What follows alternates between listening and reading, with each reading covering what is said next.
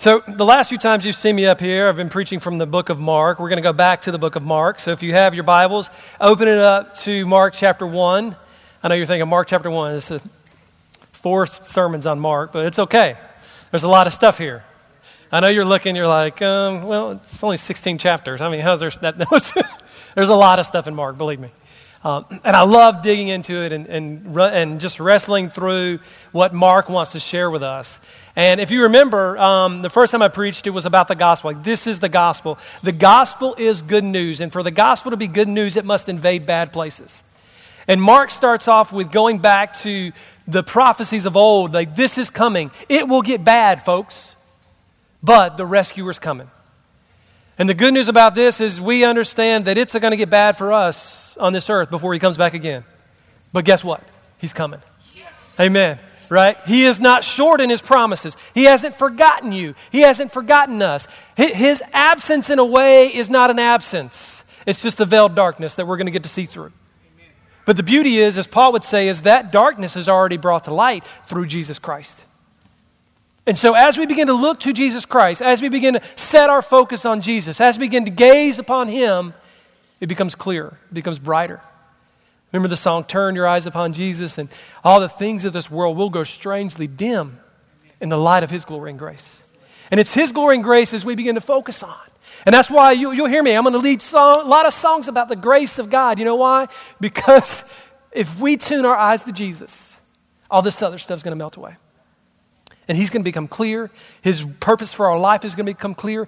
His goal for our life is going to be clear. Our sorrows are going to decrease. Our worries are going to decrease. The negative in our life, the void, is going to be filled with the love and the presence of Jesus Christ. Yeah. And so that's a lot to say. That's how Mark wants to introduce you to Jesus. And then he follows that with Jesus going to be baptized, him declaring, look, I am the fulfillment of God's promise. And then he goes right into the wilderness. And I talked about the times in our lives where God will take us into the wilderness. And in the wilderness, he is shaping you and he's shaping me. And the wilderness is hard and it's tough, but our response in the wilderness is what matters. And we looked at what Jesus' response in the wilderness was as he was there. And his response was full obedience to the Father.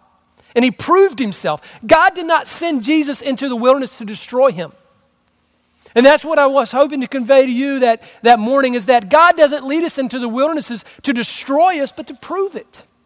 He sent Jesus into the wilderness to prove that Jesus was the Son of God, that he was the worthy atonement, that he was the Lamb that would be worthy to be sacrificed and atone for all our sins and redeem us. And as we go into the wilderness, it's to prove that he's still good. It's the proof that he is with us. It's the proof that he is strong. It's the proof that he is right and just.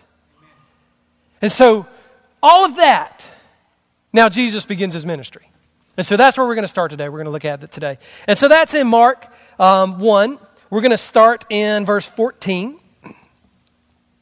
And I'm going to break this up and kind of read through segments. And we're going to jump into it. But the key thing here is we're going to see that when Jesus begins to speak, it says, now after John was arrested, Jesus came into Galilee, proclaiming the gospel of God, saying, the time is fulfilled, and the kingdom of God is at hand. Repent and believe the gospel. Jesus starts off his ministry, the kingdom of the time is fulfilled. What time would that be talking about? He's talking about the time of his Father's plan. The Bible is very explicit to let us know that before the first molecule of life came together, God had already planned a purpose. He had already set in flow what he was going to do. The Father, the Son, and the Holy Spirit were full in agreement of what they would do to create mankind. They knew mankind would be rebellious and run away, and what they would do to redeem mankind. And so Jesus is now, the time has come, and he's ready, and he's excited. The kingdom of God will be established here on earth. So Christ is building his kingdom. And he has chosen to build it through your story. And that's what we're going to unpack today.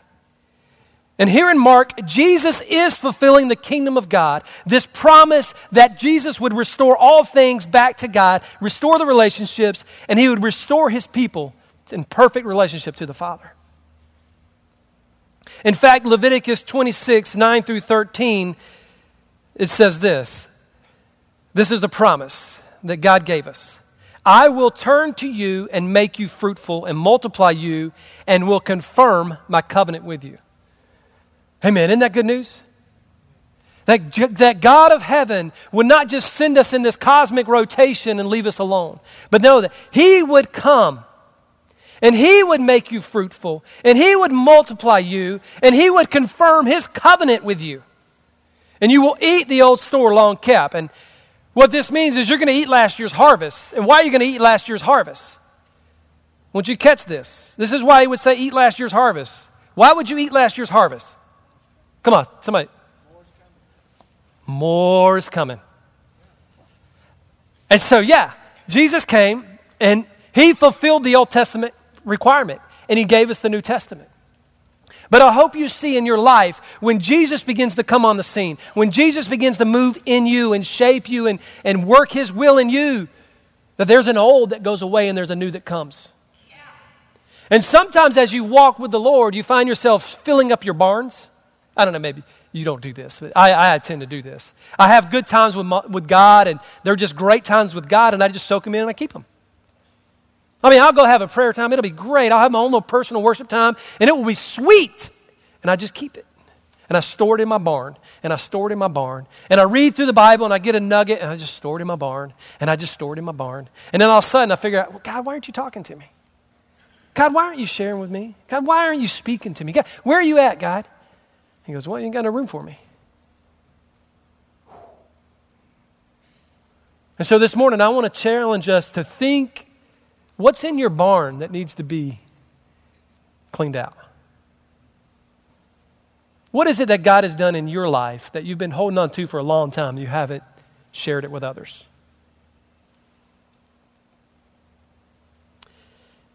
He says, I will make my dwelling among you. In other words, He is moving in. And I can tell you, I want Jesus to move into my neighborhood. Amen? I want Him to move into this church. I want Him to move into my life. I want Him to move into my family. I want Jesus to be very prevalent in my life. Because I need Him.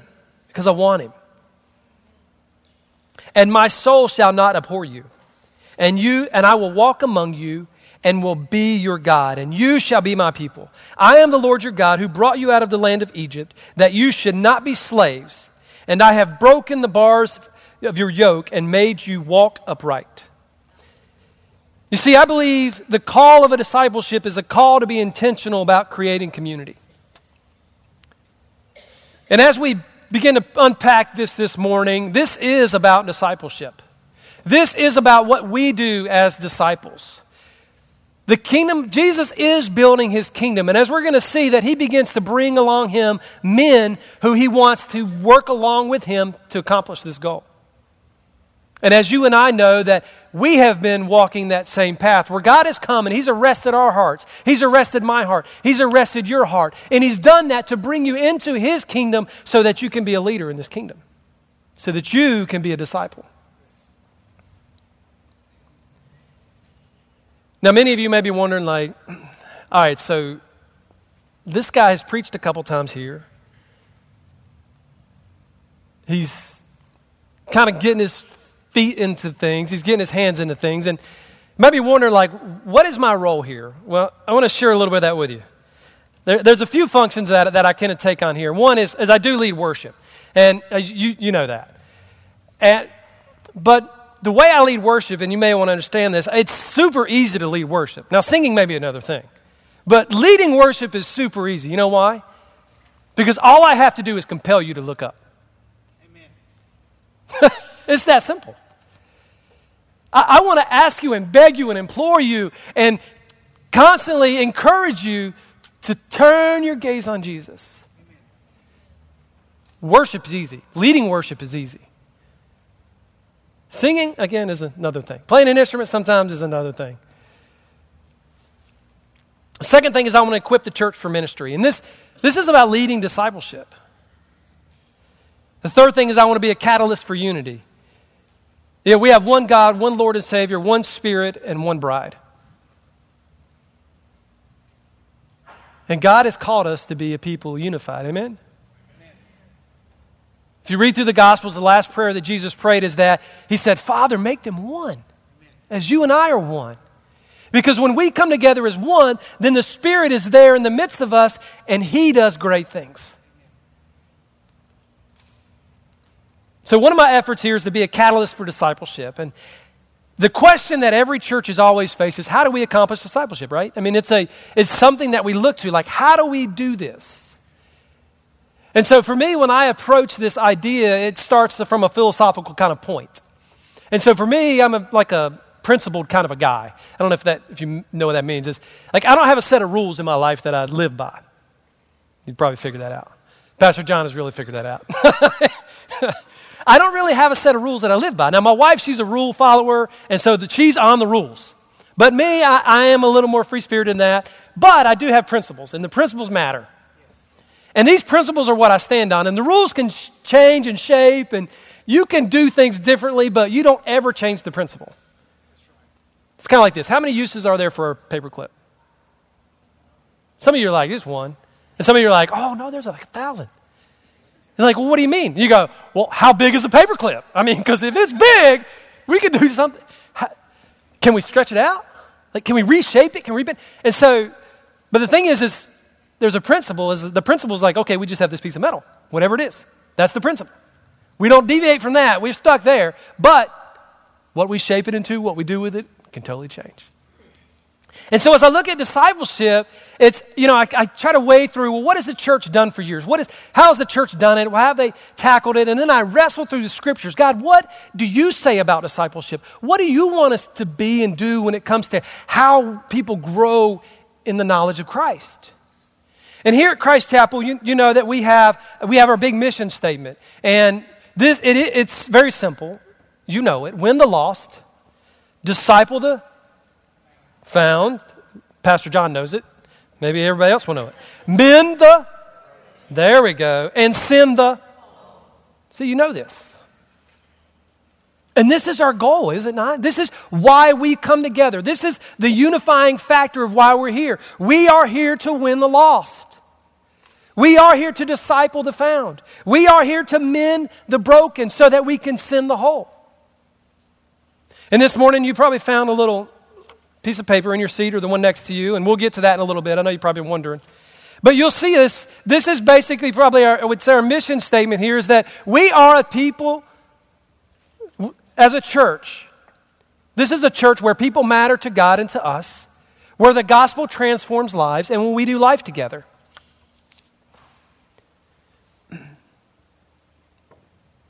That's who we have to be, church. And this is the unity that pulls us in tight. This is a unity that keeps us in track of where God is taking this church. This is the vision that he's spoken into the leadership, and we get on board and we go, yeah. And so this morning is the how-to to this, I believe. How do we become this type of church? How do we do this? And how do I, as a pastor and minister, help do that? Because you understand, as I read the scripture, the work of ministry is not on me. I'm probably wrecking somebody's theology right now. The work of ministry is not on me. I don't know, you may have grew up in church where the pastor did everything, and if he did, he was wrong and the people were wrong. But the work of ministry is not on Pastor John. It's not on me. The work of ministry is on you. Now, the problem is I have a greater burden. Because my burden is to equip you for ministry. Equip you for every good work. And so this morning, that's what I hope to do. Amen? So let's pray, and then we'll start to unpack. Dear Heavenly Father, I pray over myself this morning, God, that I would decrease and you would increase. God, that my words become weak and your words would become strong. God, that you would plant your words in the hearts and the ears of your people today. God, that you would speak life and wholeness, that your word would go forth and do with that which it said it would do. And God, cause us this morning to pause and think, who are we as disciples? What does that look like in my life? And am I doing it the way you call me to? So speak to us this morning, we pray. In Jesus' name, amen. Now in Mark chapter 1, and I'll jump on this and try to go really fast. Now after John was arrested, Jesus came in the Galilee, proclaiming the gospel of God, and saying, "The time is fulfilled and the kingdom of God is at hand. Repent and believe the gospel." Passing alongside the Sea of Galilee, he saw Simon and Andrew, the brother of Simon, casting a net into the sea, for they were fishermen. And Jesus said to them, "Follow me, and I will make you become fishers of men." And immediately they left their nets and they followed him. And going on a little further, he saw James, the son of Zebedee, and John, his brother, who were in their boats mending nets. And immediately he called them, and they left their father Zebedee with the boat and with the hired servants that followed him. And so this morning, I hope to kind of give you a very concise outline of what we're going to talk about. But the main thing is that Jesus is calling disciples. And we're going to talk about what a disciple is this morning. And there are 5 points that I have. One is the disciple takes God seriously, not himself or themselves. 2 is that the disciple is consecrated to God. 3, a disciple creates community. 4, a disciple pursues others. And 5, disciples lead worship. And I want to unpack those for you this morning. And in the first part of Mark, we see that Jesus begins his ministry with winning disciples, not working miracles. Catch that. Jesus begins his ministry here in the book of Mark. Now, in Luke, it's different because he starts with the wedding at Canaan. And Luke is wanting you to see a different side of the gospel. But for Mark, Mark's intents are different. And he wants you to see that the gospel starts in a dark place, and he will take us through a wilderness to shape us, but the shaping of us is to send us into kingdom work. And so he starts with the kingdom work, and here's the kingdom work. It doesn't start with miracles. It starts with relationships.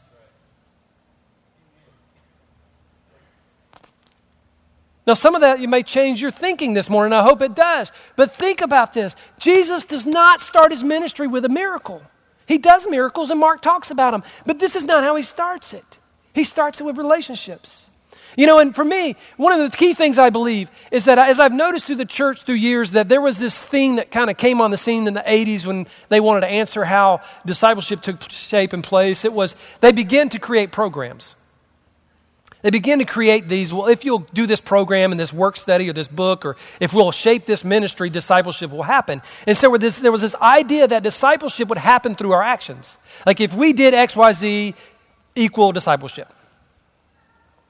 And as a young man, I grew up in church, and I didn't think that was really, I wasn't seeing the fruit of that. In fact, I saw a lot of people who were in church, who were very mature in church, but who were very immature in God.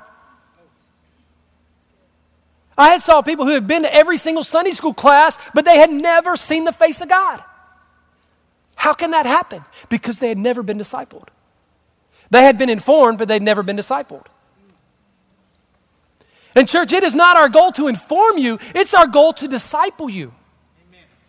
It's not our goal just to give you one-liners that you can use as a weapon against your lost friends, but it's to get you to be the disciple, a follower of Jesus. And this is what it looks like this morning. You see, I believe that discipleship is a fruit of community.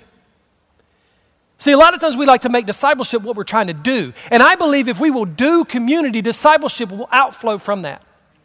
If we will invest in the lives of others, if we will empty our barns for others, then God will create discipleship through that. That's what I believe. You see, Jesus is still winning disciples. Here you'll see that God calls men who are busy.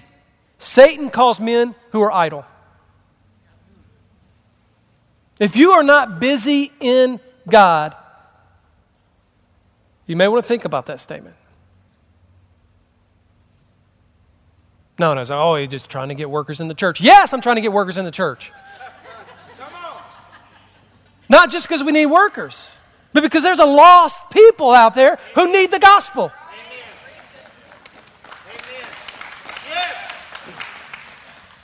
And what happens when they walk through this door? Because this isn't about us marketing who we are to the city. This is about being a lighthouse in the middle of this city, as when people who are lost and decrepit are looking, going, where can I find hope? Where can I find peace? They look and go, there's Christ Chapel. I don't know, I'm just going to go. And they show up here. What's going to happen? Amen. Oh, well, John will preach and it'll be good. Oh, it will be. But that's not how we make disciples, is it, Pastor John? One of the most profound things I ever learned here, was this statement Pastor John would make almost every Sunday. He would say, this is the huddle, that's the game. And I love football, so that connects with me. I get it. Because if we're not discipled, the game never happens. This stage is not the arena. This stage is not the field. That's the field. Christ's work is people. If you listen to me long, you're going to hear a few phrases that come out of my mouth, and these are like little phrases I use to help like shape my thoughts. I don't know. You may have some of those. Maybe they're like, you like have famous quotes, right? You might have a few famous quotes. I've got a few. I love them. But I have these phrases that I've kind of developed that help me understand ministry, and one of those is people over programs. And the reason I say people over programs is because Jesus, the work of Christ is people. Jesus didn't come and establish a program. He wasn't establishing a feeding ministry. He fed the 5,000, but he wasn't starting a feeding ministry. He healed the sick, but he wasn't starting a healing school. He preached in the synagogue, but he wasn't starting a school of prophets. Now, he sends out those things, yes. But what Jesus is doing, Jesus' work is people. And it's people over programs. And so many times in church, we can get focused on a program and we can go through the ruts and the motions and we can do these things, but these things never end up in people. Sometimes. And so the question we have to ask is what we are doing about people, or is it about programs? Because, sometimes programs die. They need to die. The problem is programs never die. They just go on and on and on forever. And then nobody shows up. You got two people in a room going, we just got to get more people in here. No, you need to cut that program down and start a new one. Or start a new ministry, or go talk to somebody. You see, it's about face-to-face, not stage forward. See, in this building on a Sunday morning, it's all stage forward. Everybody's looking at this stage, but that is not the ministry and the work of Christ. It's face-to-face. Oftentimes, we will program discipleships. We try to work it. But discipleship is the fruit of community. And if we will work on community, then discipleship will flourish. So the first thing a disciple is a disciple takes God seriously, not himself. And you'll see through verse 16 through 20 here, when Jesus is calling his disciples, look at who he's calling. First he says, I will make you. The work and the onus of who you are in Christ is on God. See, a lot of times in discipleship, we think it's up to us to do this. Yes, there is a part that we step into it, but the onus is on God. If we will get on his program, on his timetable, on his plan, on his purposes, then we will see ourselves become very discipled. Yep. If we will, in the middle of the night when God stirs you, if you will get up and talk to him, you will find yourself growing in God.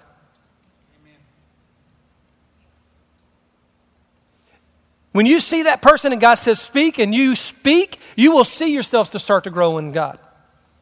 But the problem is too many times we wake up in the middle of the night and we're like, I'll talk to you in the morning. And God's like, I won't be here in the morning. I'm here now. Or we have that person that we know we're supposed to say something to.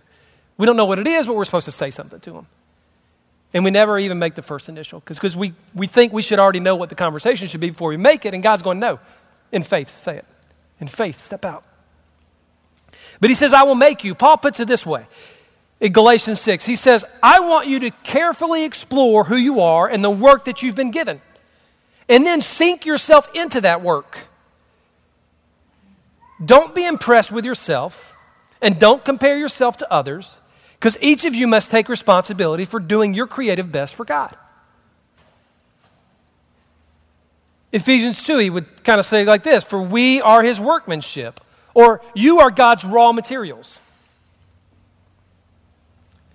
We're created in Christ Jesus for good works, which God prepared beforehand that we should walk in them. And then there is something we're to walk into. There is a walking that we do, yes. But the walking is His. Where we go is His. We are His raw materials. We are the bricks, the stones. We are the sticks. You see, when Jesus called them, they were working together. Did you notice He called brothers here?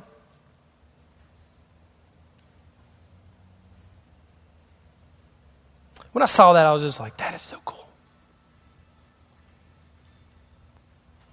He called them in pairs. Some of you aren't growing as disciples because you're trying to do it by yourself. Where's your brother? Where's your brother? The one who can look at you and, like your brother growing up did. If you had a brother, he's the one who could look at you and say, why are you being dumb? Right? Okay, it was just my brother. Sorry. But the brother is the one who can do that, who can look at you and call you out. The one who will go beat you up when you're being ridiculous or just because you need it. They were brothers. They responded quickly in quick obedience. It's interesting, you'll see Mark uses this word, and this is just in the ESV. He uses this word immediately 35 times. Now, I don't know if that means anything to you. 35 times seems like a lot to me. Especially when you're talking about 16 chapters. 35 times. He uses this word immediately. When was the last time you were immediate with God? And that's what Mark wants us to see. That with God, there is this immediacy. That we should be ready. We should have our stuff in order. Paul might say like this. Be ready at any occasion to give reason for the gospel. What about at lunch today? Will you be ready to give the reason for the gospel? What about at work on Monday? Immediately, they trusted God to use their story to write the story of others. You see, for they were fishermen. And Jesus said, follow me and I will make you fishers of men. You see, He didn't diminish their purpose and their role. He gave them a higher purpose and a higher goal. He did not destroy who these men were, for He had made them. Don't you think about this? Jesus knew that He would go to fishermen and call them to be disciples. Now, in my thinking, I'd have been like, well, if they're going to be disciples, then they need to study the Scriptures. They should be in the temple. That would be my thinking. They should be men who are already ready and learned. And God goes, oh, they are. They are. They're learning in a different school, though. And some of you have been taught in a different school, and you're like, my school wasn't any good. Hang on. These are fishermen. And they had been taught in the art of fishing. For they knew what it was to be on a lake when the storm comes up. Some of you connecting the dots here. Because as a minister of the gospel, do you know what it's like to sit on the lake when the storm comes? When 1 minute it's all peaceful and the next minute it's a storm? Or how about when you've labored all night long and you've got no results? Because sometimes ministry feels like that. Like you've labored for hours and hours and hours and days and days and days and weeks and weeks and weeks and months and months and months, and there's no fruit and there's no evidence, and you're just, why am I wasting my time? Oh, I made you. I made you. And fishermen, they had to work together. Because you had a big old net you threw out, and you weren't pulling in that net if you caught a load by yourself.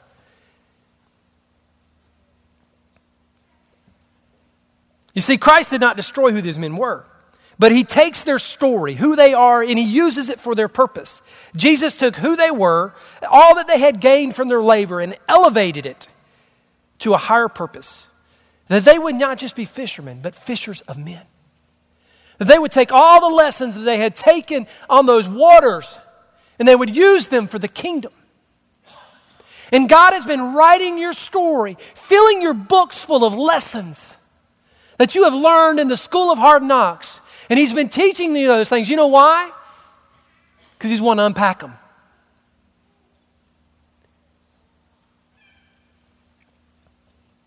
Disciples are consecrated to God. Number 2. 2 Corinthians 7:1 says this, since you have these promises. What does he mean by these promises? Well, it's the promises that we be made fruitful. It's the promise that God would walk among us. It's the promise that he would make us to walk upright. The ones we read out of Leviticus earlier. Beloved, let us cleanse ourselves from every defilement of body and spirit, bringing holiness to completion in the fear of God.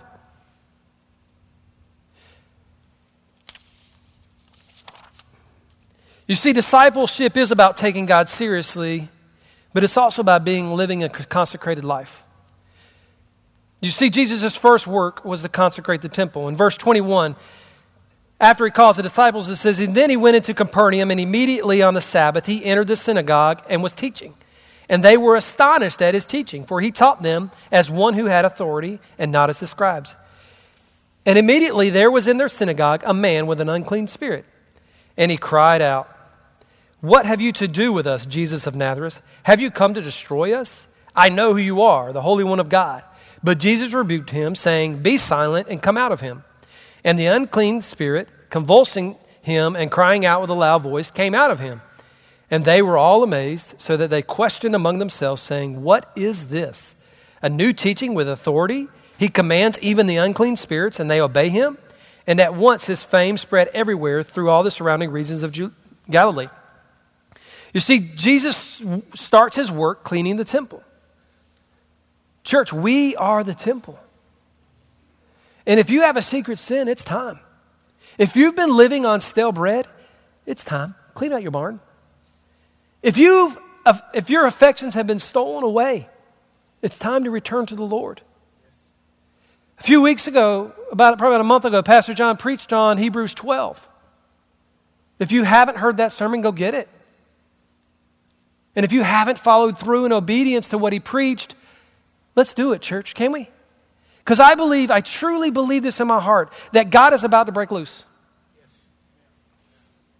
You may not, that's fine. I really, truly believe in my heart that God is about to break loose. And he's looking for a people who will immediately run with him.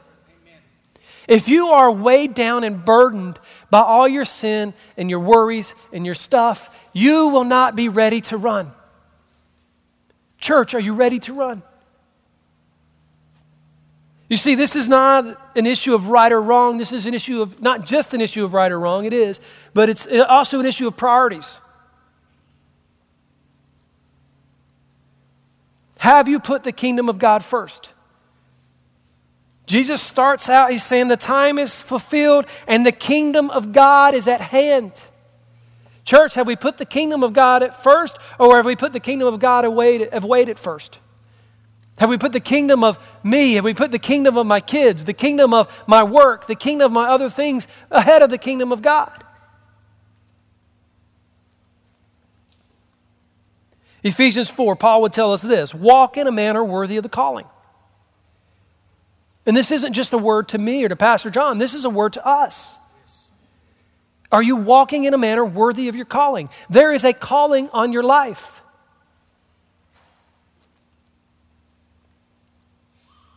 Number 3, disciples create community. This is a really cool one I love. You see, here in the next verse, and immediately he left the synagogue and entered the house of Simon and Andrew. You know, disciples open their home for ministry. When was the last time you opened your home for ministry? So think about it. You see, disciples care about intentional community. And this is another word you'll hear from me. This is one thing when Pastor John has alluded to it. Me and my wife, we were on staff at a church, and it was going great, and it was good, and we were loved on. The people loved us. It seemed like when we would do things, they would flourish. And it was going really good. And then all of a sudden, God said, you're done. I'm like, what does that mean? He goes, you're done. I'm like, okay, what's next? You're done. You know, sometimes God will just say you're done with this and won't tell you what the next thing is. Well, he did that to me. And it took me several months to really walk through what that meant. And the next thing I know, me and my wife pack up everything. We give away half our things we own, and we pack up the rest, and we drive all the way across country out to Bend, Oregon. And we move all the way across country to help a friend of mine start a church. And I go without a title and without a paycheck and without any of these things. And I'm like, God, this is the dumbest thing in the world. I just left a good paycheck. I left a good, steady everything to go follow you. But you know why I would do that? Because God said, I want you to go build some intentional community. And what does that mean, intentional community? You might be thinking, like, what is that even termed? It's, we like to think, oh yeah, we care about it, community.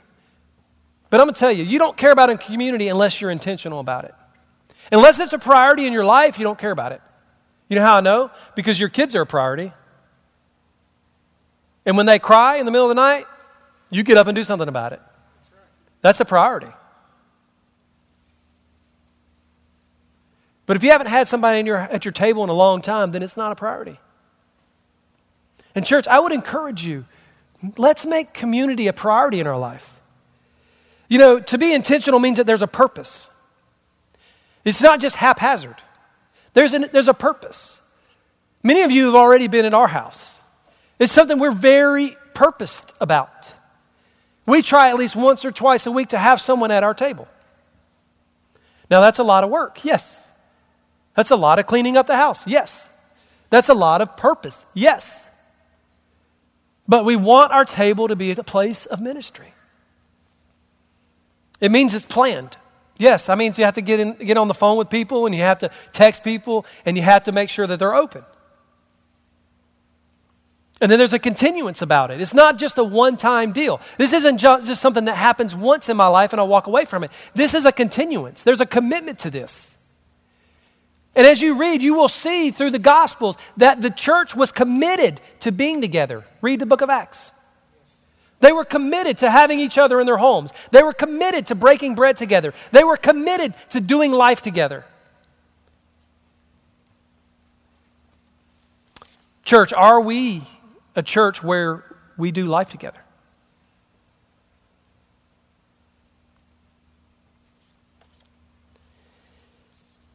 Another phrase I like to use is called table well.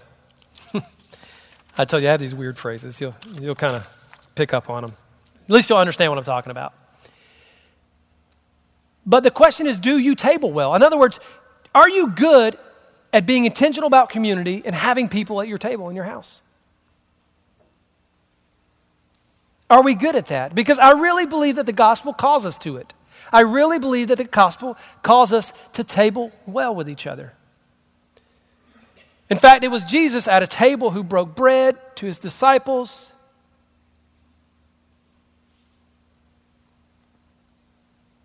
You see, in the Old Testament, the altar was used to restore relationship with God. It was a place where covenants were renewed. And often it was set up in a conspicuous place, and clearly meaning that it was clearly visible. In Leviticus 6:9, God commands the priest that the fire on the table should never go out. Is your table an altar?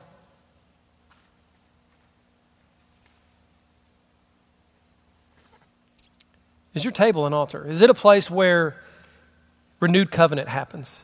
Is it a place where relationships are restored? I want to challenge you this morning, church. You see, Jesus taught in the synagogues, but his ministry took shape and form in homes.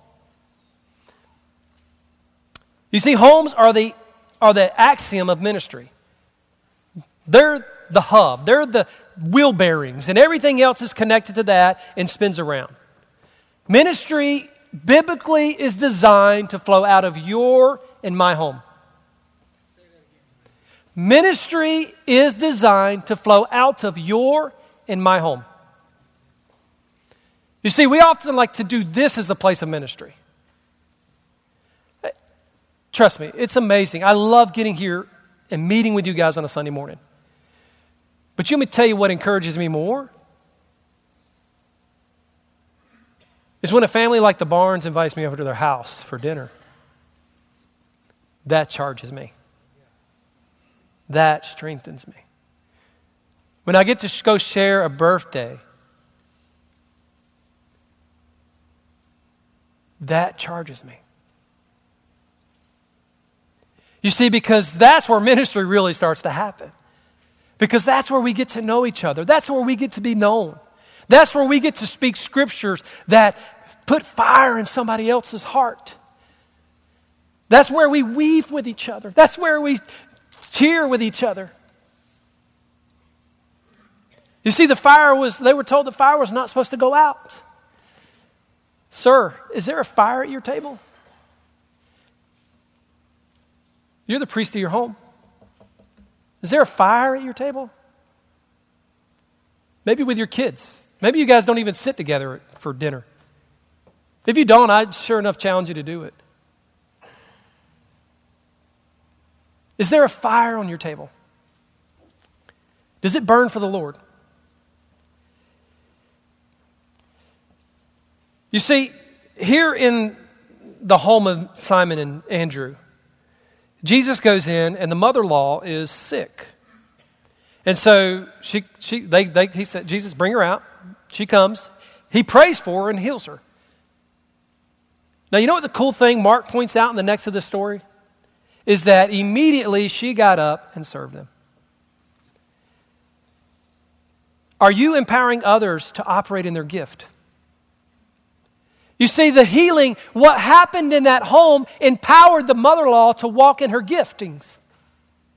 What happens in your home will empower others to walk in their giftings. You're like, oh, well, I'm not a pastor. Yes, you are. You're a pastor of your home.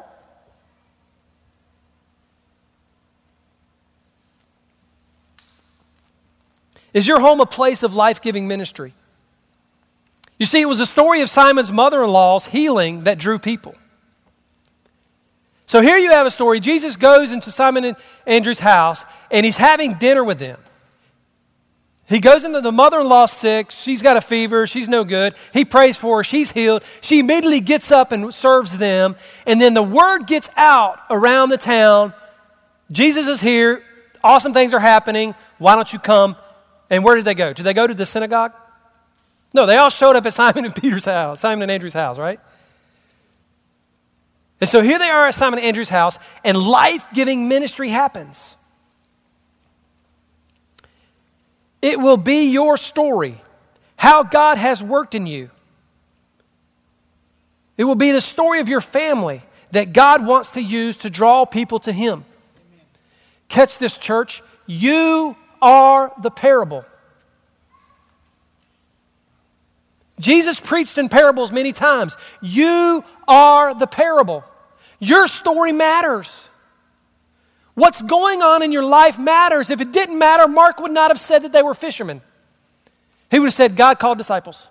But he didn't say God called disciples. He said God called fishermen. Why? Because the story matters. It matters to God. And it matters to the person who's in your life. Matthew would say it this way: you are the light of the world. But you are God's parable. God's kingdom has never been about a building. It has always been about a people. A people who have a heart for Him, that are about the work of His kingdom. So church, can we build tables over barns? That's another phrase I like to use. Sorry, you're going to get all these phrases. I'm dumping them all on you today, so write them down. You'll at least know what I'm talking about when I say them. But there's a parable in Scripture where the rich man, he has a large harvest and he builds a bigger barn. And the Bible says that he's judged on that. That God said, tonight your soul will be required of you because you didn't operate properly. And every time I read that, it's just something, a way for me to understand that Scripture and pull it into my life and make it applicable is a little saying. It's just what I do. But my question is, when I find myself with extra, am I building longer tables or bigger barns?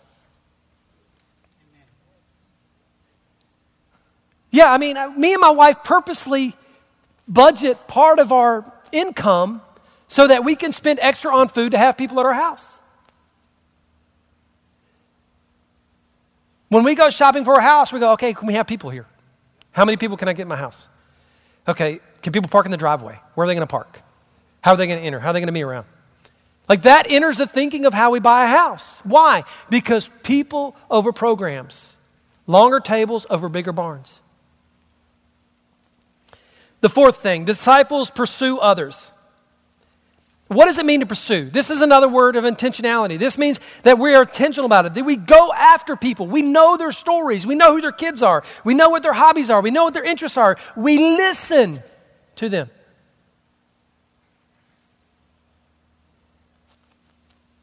We've already got to meet about half our neighborhood, which is pretty cool. Because you learn lots of things about people. Start meeting your neighbors.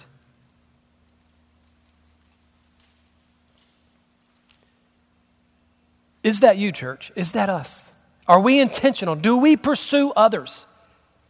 I remember we lived in one neighborhood, and there's a joy to pursuing people. We learned that couple houses down the street from us was 2 sous chefs, and that's like, oh yeah, you want to get to know them, right? I love food. I just have to say it. I love food. I can't do dairy, but I love food. Other than cheese and sour cream, I'm pretty good. And so they worked at this fancy restaurant in town, and one of the dishes that they created that they loved to make, it was Krispy Kreme bread pudding. If you have never had that, that was the manna.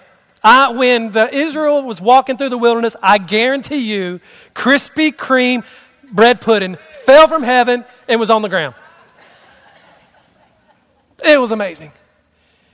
And then to top it off, they're like, oh, I got this. I'm like, my plate's too small. I need a bigger plate. And then she's like, hang on. To top this off, you need this espresso drizzle. I was like, oh. Any coffee lovers in the house, you know what I'm talking about. So they poured that espresso over there.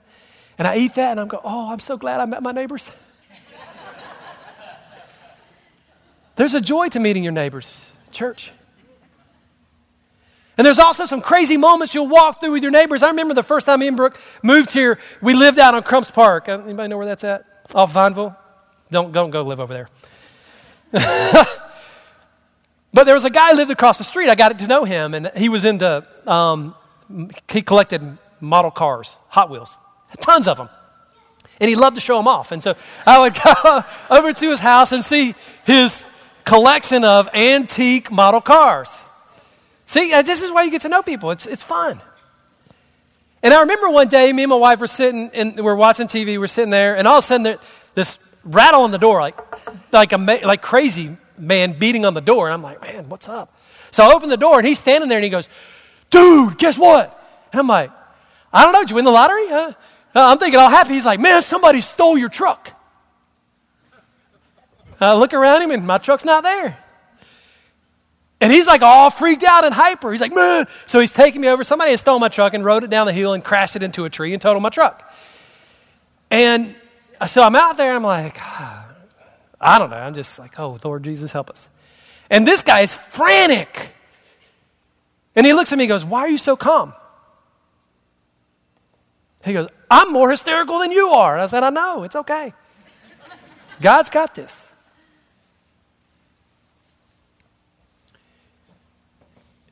And I had an immense opportunity in the midst of a storm. Because I'm telling you, we didn't have any money back then. And I sure enough didn't need to be down one vehicle. And it was definitely something to be distraught over. I should have been. But I remember in that moment, there was this peace of God that just had covered me. And it was a peace that covered me that he noticed. And later on, his mom was sent to a nursing home, and he was very distraught in that, and he came to me. And he shared his burden. And you know how I got to hear his burden? Because in the midst of the storm, he had saw the peace in me. And he goes, man, there's a peace there. I want to get to know it.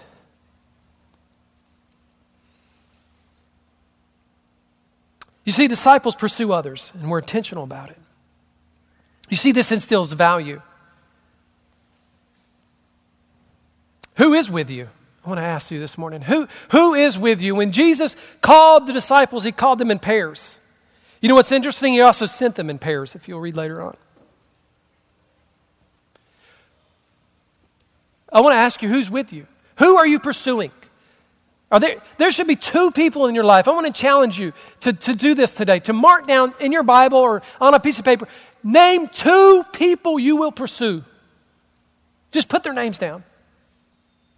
And then I'll ask you another thing. Who is with you? Who's your brother? Who's your brother that will go with you to pursue these people?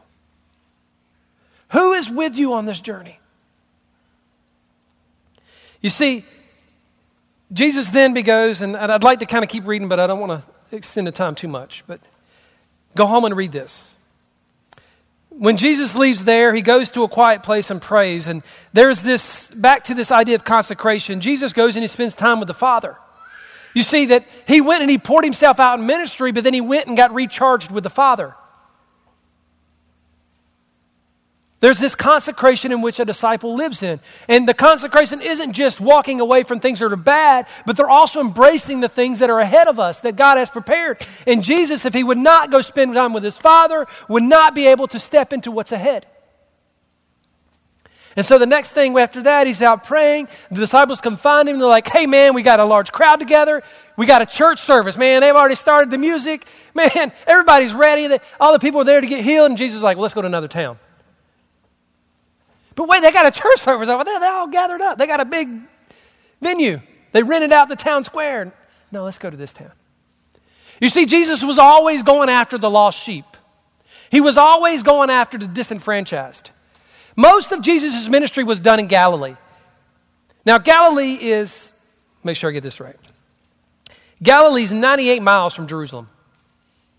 Jerusalem was a center of worship for Israel. In other words, you went to Jerusalem to worship. Now, if you live 98 miles away, that's a 3-day journey. It'd take you 3 days to walk from Galilee to Jerusalem. So process this with me. So if you're like, I got to go to church. If it takes you 3 days to walk to church, and then you leave and it takes you 3 days to walk back, what happens when you get home? Time to turn around and go back in, right? So how often do you think these guys were in Jerusalem worshiping? You know, there are a lot of people in this world who are very God awake, but they're very church dead. And that was the thing that amazed me when we moved across country to Bend, is we kept running into people. God kept putting people in our life who loved him. Catch this, church. They loved God. They would disciple their kids. They would teach their kids about the gospel, but they did not enter the door of a church. They saw great value in God. They saw very little value in his bride. And I'm going to tell you, church, I'm broken with that. Because God loves his church. He loves his bride. He loves his bride. So much that he would die for his bride. But there's the lost sheep of Israel that Jesus came to draw in. Church, will you pursue the disenfranchised? You see, there's a lot of people that want to worship God. A lot of people who cared about worship God, they just don't have a place to worship God. They don't have a people to worship God with. Will you be their people? Will you be their people? I already told you, worship's easy. Worship's easy. Oh, turn your eyes upon Jesus. It's easy. It's that simple.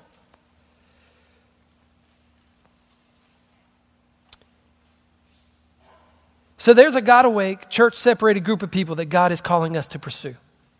Another term you're going to hear me is space and place. Are we creating space and place in our lives for people to come? See, God will draw his people. God will bring his people. He'll bring people to this church. He'll bring people to his kingdom. He will bring people to your doorstep to preach the gospel to. He will bring people in your life for you to pursue. It's funny, one way in which I lead up here, you'll notice that every now and then you're going to see an instrument that's empty. You know why? Because I want people out there who's sitting there looking, going, man, there's a way I can get involved. If you've noticed, there are 3 keyboards on the stage this morning. And every one was being played. Last week, every one wasn't being played. But see, it creates new space and place for people to get plugged into ministry. Church, do we create space and place for people? If we're going to be intentional about having people in our home, have you created space and place? Is your house cleaned up?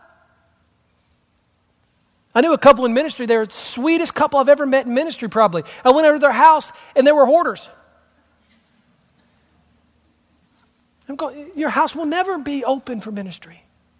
I don't even have a place to sit. There was not one place to sit.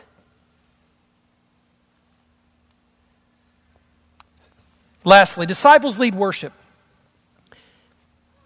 After this, Jesus is out there, and this leper comes to Jesus, and he begs him. He's crying out, God, cleanse me, cleanse me, cleanse me, cleanse me. And Jesus did, and he sent the man whole. And what he did is, when he healed him, he said, don't go tell everybody what's happened. He said, go give the offering for your cleansing. You see, the thing that had happened, this leper, he could never enter the temple. This leper was never able to go into the temple and worship God. When Jesus came and did a work in this man's life, he allowed him to go into the temple and worship. If we are disciples, we will restore worship into people's lives. And that's what Jesus did. We see the same thing happen in Acts 3 when Peter is at the gate, beautiful, and there's a lame man. The lame man could not enter the temple, but he stood at the gate.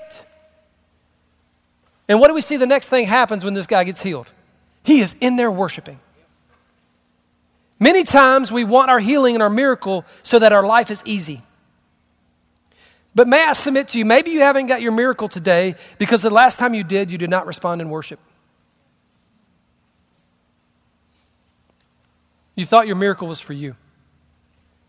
Your miracle is for others. Church, the things that God has done in your life is a story for others. Your healing is not for you, it's to grow His kingdom. So I want to ask you, do you lead worship? Are you a worship leader? Worship's very easy. Can you compel people to look at Jesus? Can you show them in their lives how God is at work? Can you, in a conversation with someone, listen into their story and go, oh, but look what God's doing. Oh, wait, look, do you see what God did in your life? That's what a worshiper is.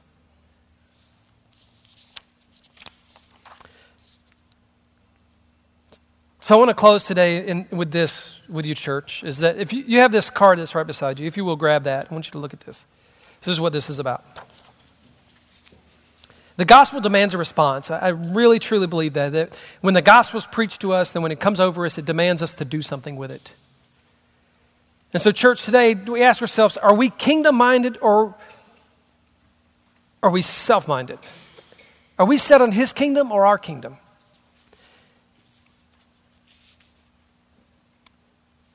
And so my goal this next year is for us to start a small group community. We call it Family Connect. It's just a way that our family, our church family, gets connected together. And I really hope this morning as I've preached that there is a call that's gone forth and you feel it in your heart. And you've been stirred and you're going, I need to step up. God, you're talking to me today. I'm the one who needs to open my table. I'm the one who needs to open my home. I'm the one who needs to open my life. I'm the one who needs to pursue others. If that's you, this is for you. This is for you this morning. I'm talking to you. Will you partner with me? Can we work together to make this true about our church, is that we live life together? You'll see on the back of the card, it kind of explains a little bit about what I hope this looks like. Look at that. There's an opportunity for you to tear this off and fill it out. And what I encourage you to do is, if you will, if you just have to today, you fill it out. You can leave it in your seat where you're at, or you can hand it to me, or you can hand it to one of the ushers on the way out, or set it back on one of these tables. I will go look for these because this is important for our church. Maybe you just want to take it home and pray over it. Maybe you and your wife get together and pray over this. Maybe God has already been stirring this in your heart and you're like, oh man, yes.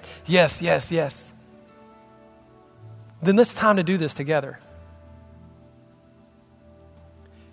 There's a lot of ideas I have on this. It's almost very unstructured in a lot of ways. Guys, I really believe that community leads to discipleship. And if we will get together as people of God, the Holy Spirit will show up and do something radical. And so I don't know what you like to do. Maybe you like to do country line dancing and you pull people together to do that. I will not do that with you, but you knock yourself out.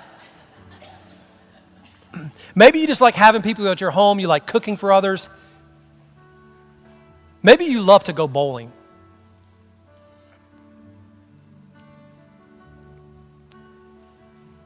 Would you partner with me today, church?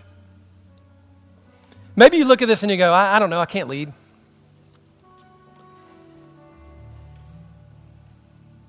Mark chapter 2, right after this, Jesus opens a story and he talks about friends who brought a lame man to Jesus. There are 4 friends.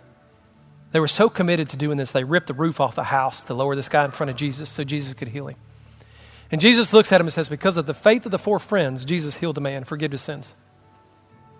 Maybe you don't feel the need to lead one of these groups. There's a leader who needs a brother. There's a leader who needs a partner. Maybe you don't have 2 people to pursue, but you'll get with someone else and help them pursue. So this is my ask today. One, that you'd commit to leading a family group, family connect group.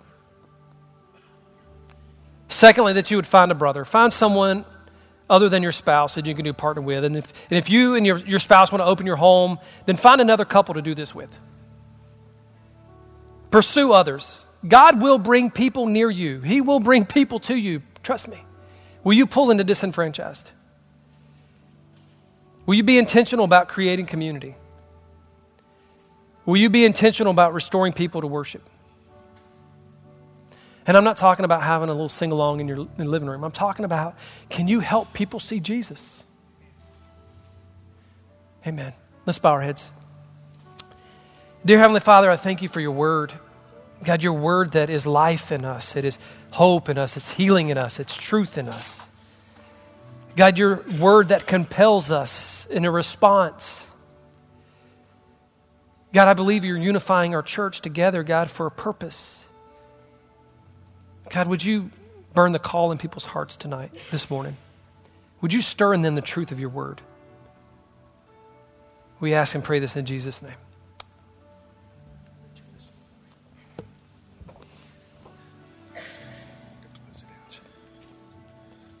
Thank you. Church family, would you stand with us this morning?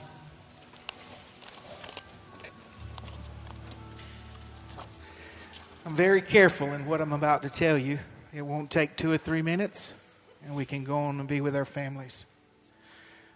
You not only heard the word of the Lord, or words from the Lord, but you heard the word of the Lord for us this morning. This church was birthed on that very subject. I'd always told my pastor friends, I said, read my lips, I will never be a pastor. Ever. I just had no desire. And then we bought a house, 3597 Overlook Avenue. I woke up one morning, there's 25 kids in my driveway. Oh, the realtor didn't mention that our house was the bus stop.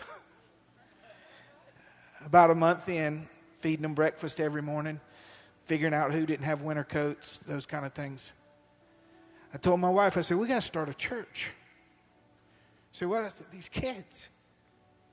What did you do? I just got to make my... I had a little boy ask me, Mr. John, when can you take me to church? And I checked my day timer. We didn't have cell phones back then, 25 years ago, February. I said, in about 3 months. And as soon as I said that, one light switch went off and another one went on. I said, no, I'll take you Sunday.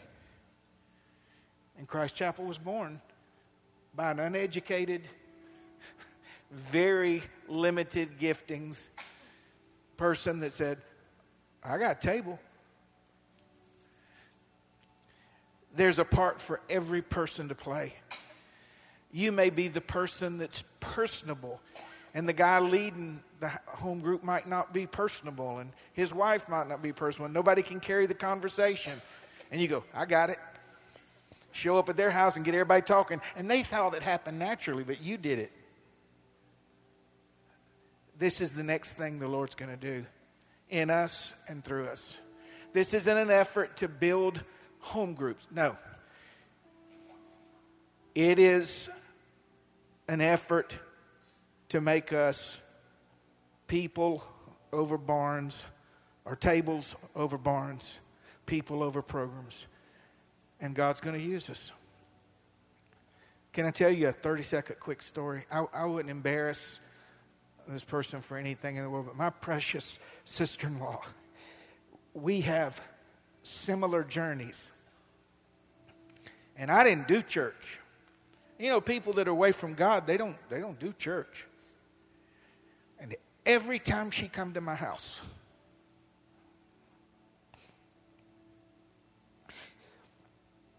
I told one of my stories to her. Something I might not have been, or something I was horribly ashamed of, or something I was free from, something I just wanted to be the commercial. Because if I came on strong, she and I are wired so much alike, I'd shut you out. If I saw a guy coming with a big Bible, on a dolly, I'd just close it and stop. But when I told her my stories, I take zero credit for the redemptive work of grace. And you could just about put our stories in, like, born again as a little child, because life beat you up, people. And then in my 20s, I came back home. Well, a couple Sundays ago, of course, y'all, she gave her life back to the Lord. It was a personal thing to her, and she was water baptized as an adult, and Kelly and her mom did that. But I look over, and my sister-in-law is praying for my wife. Got her hands on her, just praying for her. It didn't happen here. It happened at our table. Lord, we've heard from you today. I believe you have added Wade and Brooke to our church for such a time as this. And I believe the clarity of this part of him is going to meet the willingness of the good people of this church.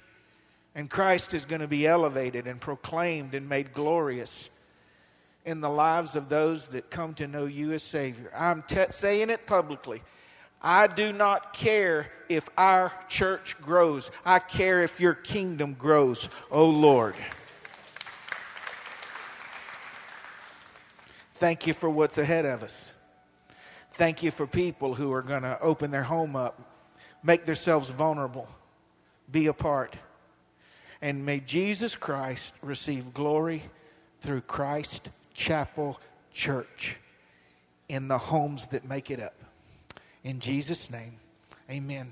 Have a wonderful Lord's Day. God bless you.